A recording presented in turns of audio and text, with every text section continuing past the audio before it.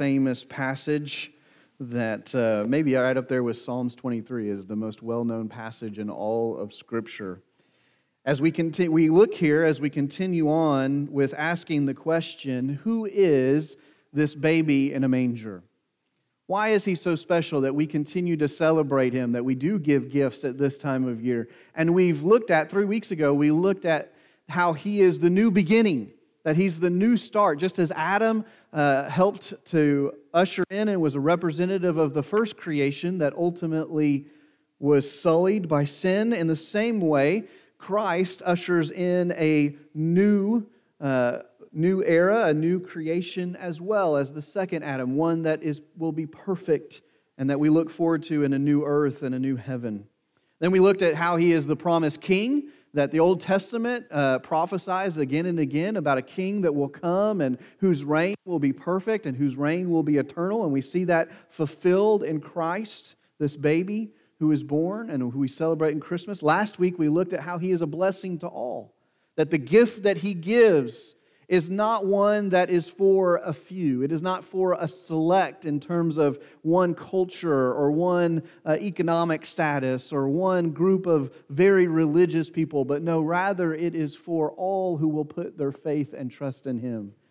This morning we come to Luke chapter 2 and we hear from an angel who he is. We hear of their description, heaven's description of this baby. And so if you would, please stand with me as we honor the reading of God's Word this morning. Luke chapter 2, starting in verse 8. And in the same region, there were shepherds out in the field, keeping watch over their flock by night. And an angel of the Lord appeared to them, and the glory of the Lord shone around them, and they were filled with great fear. And the angel said to them, "Fear not, for behold, I bring you good news of great joy that will be for all the people. For unto you is born this day in the city of David a Savior, who is Christ the Lord. And this will be a sign for you. You will find a baby wrapped in swaddling clothes and lying in a manger."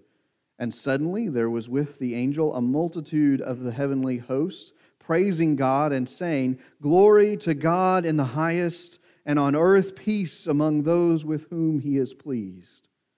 When the angels went away from them into heaven, the shepherds said to one another, "Let us go over to Bethlehem and see this thing that has happened, which the Lord has made known to us." And they went with haste and found Mary and Joseph and the baby lying in a manger. And when they saw it, they made known the saying that had been told to them concerning this child. And all who heard it wondered at what the shepherds told them. But Mary treasured up all these things, pondering them in her heart. And the shepherds returned, glorifying and praising God for all they had heard and seen as it had been told to them. Let's pray. Father, we come before you this morning. And Lord, we have much to be excited about, much to be thankful for, much to praise you for. You have come. You have fulfilled all of the promises. You have stepped into human flesh that we might know you. Lord, not just in the moment, but that we may know you for all of eternity. Father, I pray this morning, Lord, as we are reminded of these things, Lord, that your Spirit would stir within us that joy that is proclaimed by the angels. Lord, again, not just for the day, not just for the moment, but Lord, that we would live every moment, every day, remembering this good news that has been given. Father, we pray this in the beautiful name of Jesus Christ. Amen. Thank you. You may be seated. You have probably been asked this before, but can you imagine what it was like for these shepherds sitting out, tending to their flock, making sure everything is okay? Maybe they were discussing the politics of the day. Maybe they were talking about how hard life was. And maybe they were talking about how dumb sheep were. Not that there's wrong with anything with sheep. But maybe they were, who knows what they were discussing. But in that moment, something happened that had never happened before. An angel appears. Now, angels had appeared to others, but certainly these guys had never seen one, and yet there they are confronted with this messenger of heaven who gives them amazing news. News of not good joy, not temporary joy, but news of great joy that a baby has been born. And not just any baby, but this baby is different. This baby is special. And it fits in right with, like I said, what we've been talking about these last 3 weeks about who is this one that we would worship? Who is this one that the angel would proclaim the birth, that a multitude of heavenly hosts would sing of the glory of God in this moment? Well, the angel gives us 3 things. The angel says that He is Savior, that He is Christ, and that He is Lord. And so this morning, we're going to take a quick look at all 3 of those. That this baby that was born is Savior, is the Christ, and is the Lord. And my prayer is that as we go through these 3, that we would be overwhelmed by the depth of what God has done for us. That we would understand the ramifications of this baby that is born who would grow and who would lay down His life for us, that we would be overwhelmed by the magnitude of all of eternity, and that we would join in the song of the angel, "Glory to God in the highest." The first title that the angel, and the first way that the angel describes Jesus, is to declare that this baby is Savior. That this baby would be salvation for others. And there's some questions that go along with this. What do they save? What is He saving us from? A Savior from what? And the answer is from our sin. If you were here last night, you heard this passage last night as we talked about on Christmas Eve. But turn with me to Matthew chapter 1. And in Matthew chapter 1, we have another encounter with an angel. There it is the angel that appears to Joseph. Joseph is struggling. Joseph has this fiancée who is pregnant, and it's not his. And he doesn't know what to do. But he doesn't want to shame her. He doesn't want to make a public spectacle out of her, but rather he is debating whether he should just put her away quietly. Basically, the idea would be that she would have a home away from him. In verse 19, it says, "And her husband, Joseph, being a just man and unwilling to put her to shame, resolved to divorce her quietly. But as he considered these things, behold, an angel of the Lord appeared to him in a dream, saying, Joseph, son of David, do not fear to take Mary as your wife, for that which is conceived in her is from the Holy Spirit. She will bear a son, and you shall call his name Jesus, for he will save his people from their sins." So when we ask the question, what is Savior from what? The answer is, He is Savior from our sin.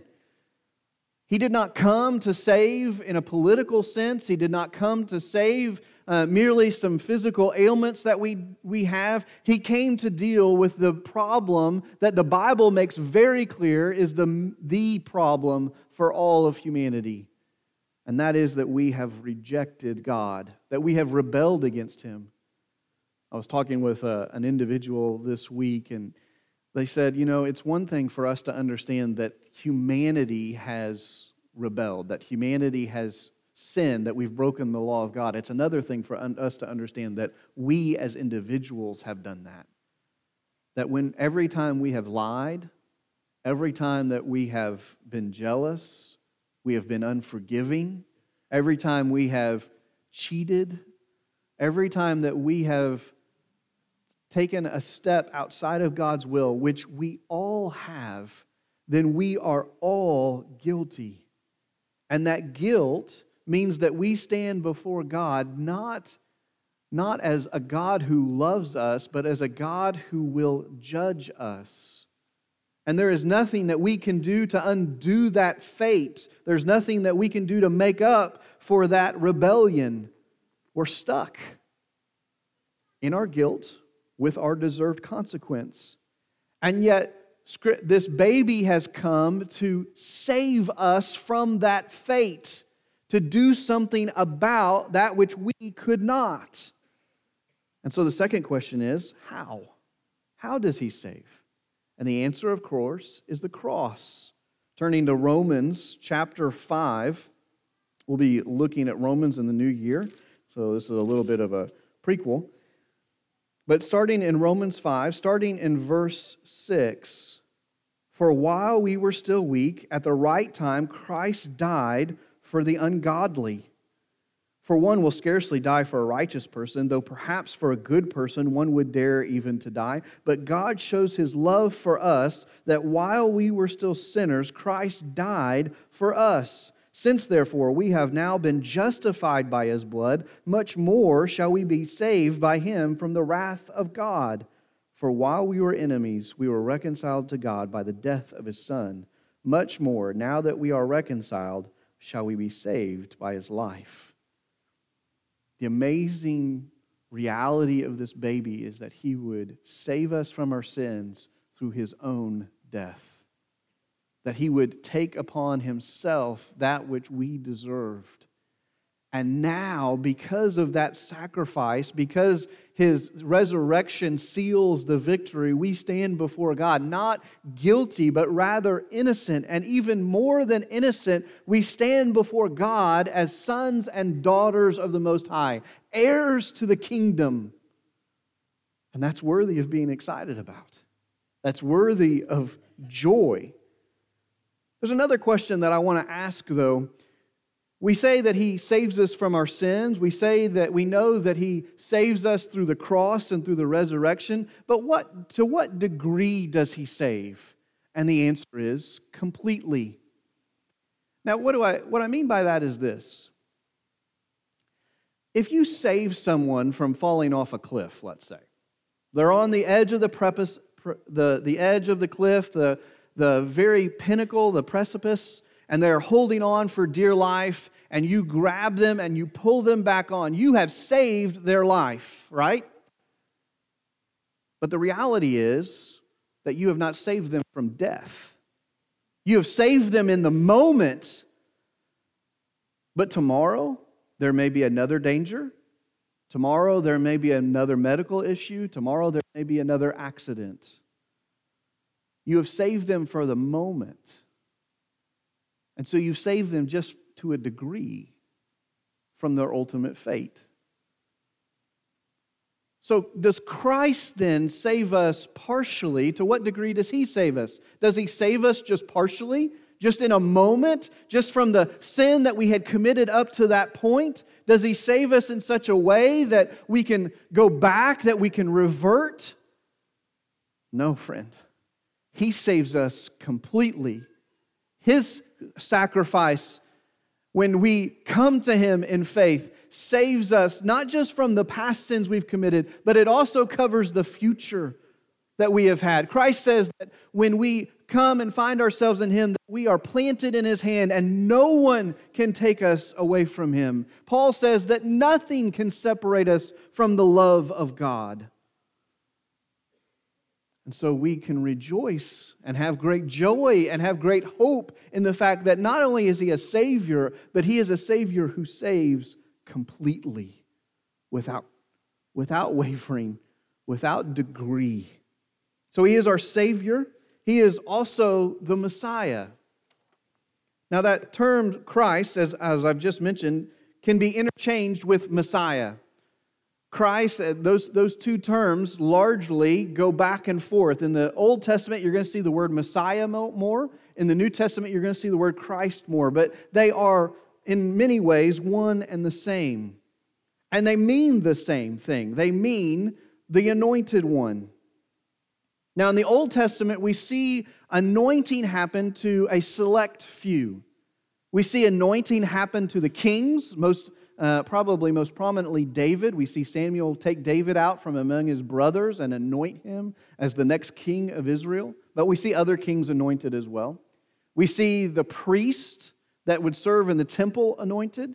We'd see prophets at times anointed and to be set apart for a special purpose. And oftentimes, in the case of kings and priests and prophets, that anointing, that special purpose has to do with intercession between God and His people.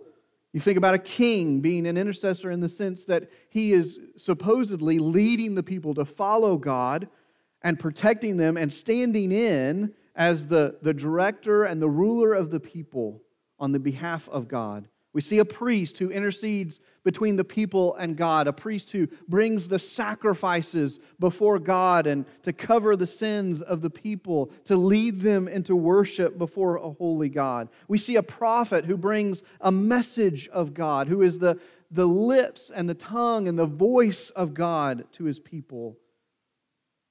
In the same way, this Messiah, this Christ, this anointed one, this baby who lies in the manger is set apart for a special purpose, to be an intercessor between God and the people.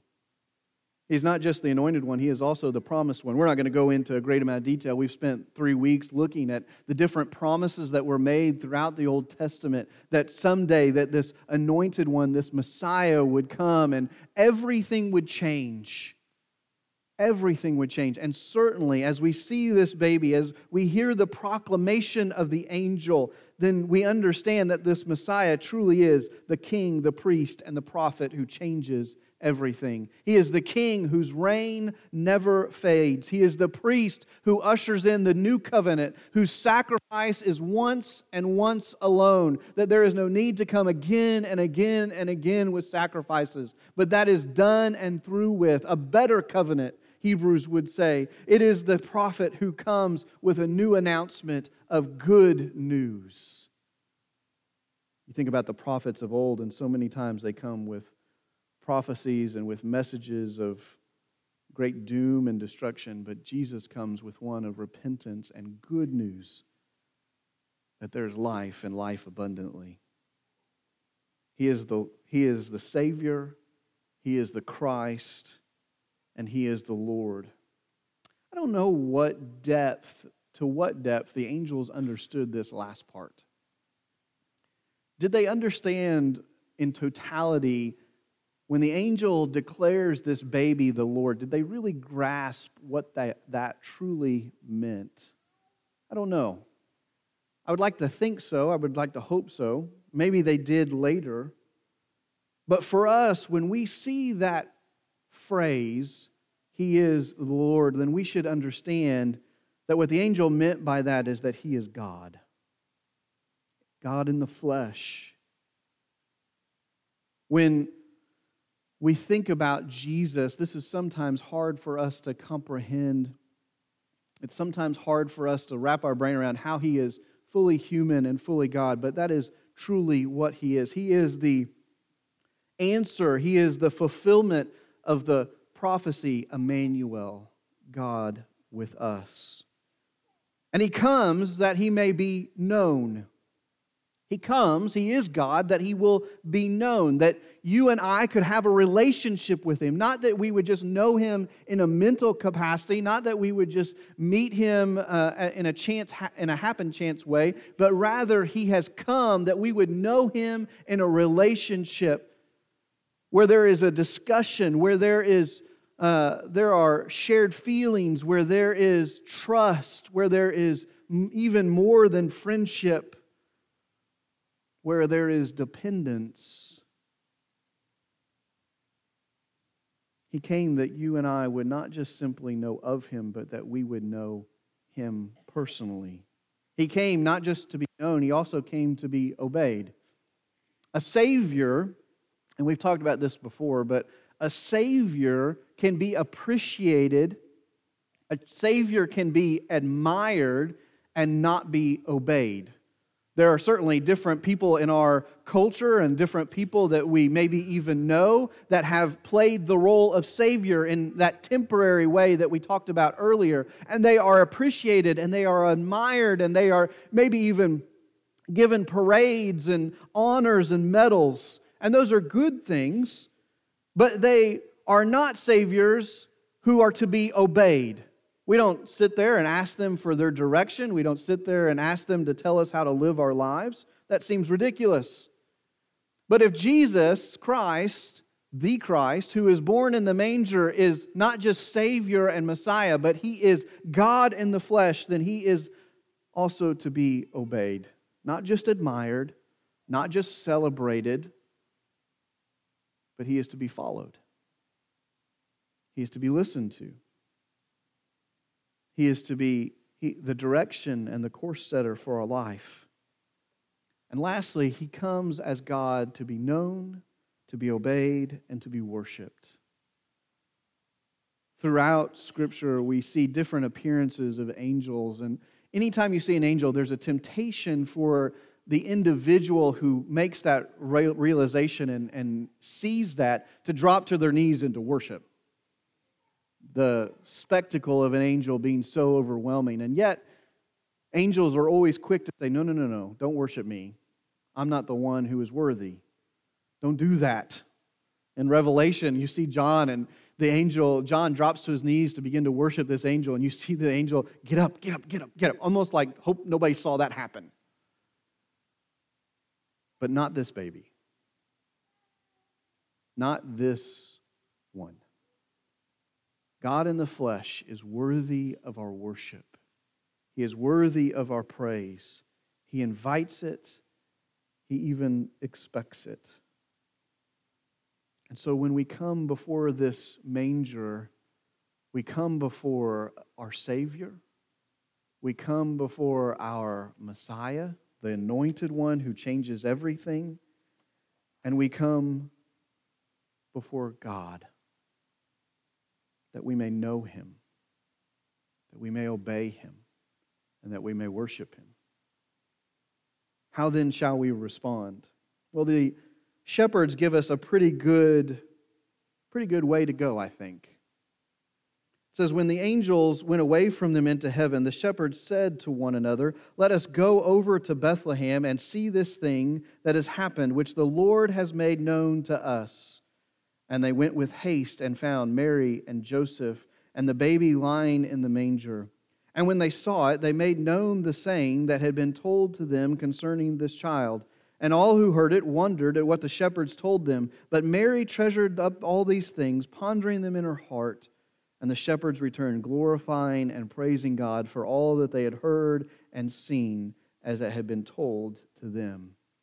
How do we respond? First, we come and see. Can you imagine if these shepherds would have been sitting out tending their sheep and the angels appear to them and they hear the host of heaven singing praises and glory to God, and it all goes away, everything goes back to the way it was, and these guys would have went, that was weird. Hey, that sheep just got out. Let's go take care of that. Can you imagine if they would have just sat there and been like, good story. Glad that happened. That made the night go a little faster. I'm glad we did that. No, that seems ridiculous, right? When the host of heaven appears before you and a message like that is given to you, you respond. You're like, we got to go check that out. We got to go see if that really happened. We got to go understand what's happening. And so these guys get up and they go into town and they begin to search for the baby, and they find this baby just as the angel described, and they wonder and they glorify. Friend, if you are here this morning and you hear of Jesus Christ, you hear of His birth, you hear of the joy that He brings, the life that He offers, the forgiveness that He extends, if you hear of Him being the Savior and the Messiah and the God in the flesh, the Lord, don't just shrug your shoulders and walk away. Come and see. Come experience Him. Come see what life abundantly really means. Come see what it means to have joy everlasting. Come see what it means to have hope and forgiveness. Come see what it means when Paul says, death, where is your sting? I don't see it. Come and see. Come test Him. See if what He says is true. The shepherds go and they search Him out. And again, imagine with me the ridiculousness of them going and they experience the angels, they experience all that has happened in this evening. They go to the manger, they find that it is true that this baby has been born, that it's just like the angel says, and then they turn around and just go back to the field. They turn around and they don't tell anybody about it. Again, it's ridiculous. No, they go through town and they're telling everyone. I imagine in my mind's eye that they go to the watering hole of Bethlehem to where everyone is partying. Blah. Everyone's gathered together. The root beer bar. Okay? They join in and they are like, you guys are never going to believe what just happened tonight. And they tell them about angels, and they tell them about this message, and they tell them about this baby being born in a barn, and that he is the Messiah. It says the people wondered at what the shepherds had told them. This is what we've been talking about for the last 6 months almost. That when God intervenes in your life, when something spectacular happens, we are not meant to be quiet. We are not meant to go back to our own old ways of doing things. We are meant to share it. As we have said many times, and we'll probably say many more times, our testimony, how God intervenes in your life, is personal, but it is never meant to be private. It's meant to be shared. It's meant to be exclaimed. And when we do that, people will wonder. They will be intrigued, and we pray that they will be drawn to Him. I imagine years later, 30 years later maybe, Jesus is standing in front of a great crowd, and He's preaching a message like no one has ever heard before, and there is a shepherd in the crowd going, there's something different here. I wonder if this is that baby. I wonder if they hear of the resurrection, of all the things that have happened in Jerusalem, of the crucifixion, and they hear that the body is gone, that He has been raised again, and I wonder if they didn't go, I remember that night. And it changes them. Who knows what kind of seeds you will plant as you tell your story, as you talk about how God has intervened in your life. That it may not be immediate that the individual believes, that it may not be immediate that they come to know Christ, but 30 years later they go, aha, that's what all that meant. Come and see, go and tell, and then we worship together. It says, and the shepherds returned, glorifying and praising God for all they had heard and seen, just as it had been told to them. They came, they experienced Christ for themselves. They saw what the angels had been talking about. They were blown away, and they began to share everything that had been told to them. They told everyone that they saw, and then they worshiped. Just as the angels had broke out into song, glorifying God, so these shepherds broke out as well. They could not be contained. My prayer is, as I have mentioned already, that we would do that as well. That we would worship the one that has come, that we would sing His praises, that we would glorify Him in the streets, not just today, not just on Christmas, but that every day we would praise Him, that we would sing joy to the world, for He has come. This morning I pray that you will join me in responding to this baby in a manger, to who He becomes in our Savior, our Messiah, and the Lord. I'm going to ask the praise team to come back up, and we're just going to have an opportunity to respond. Maybe it is this morning that you need to place your faith and trust in Him. And we pray that you would do that. And if you don't know how, come ask us. Come find us. We would love to tell you. This morning, maybe it is that you are here a believer. You're here to worship. You're here to celebrate this birth. And we hope that you'll stand with us and that to sing with us. But I pray that you would respond this morning. Let's pray. Father, we come before you, and Lord, we thank you. Father, we thank you that you saw our situation, Lord, as rebels, as enemies that had rejected you, that had ran away from you, that you knew of our situation and of the consequences of our decision, and you made the choice to step out of heaven, to wrap yourself in the flesh, to come as a baby born in a manger, the King of Kings, the Lord of Lords, God in flesh, that you may do what we could not, that you paid a price that we could not, so that we would know heaven, so that we would know you.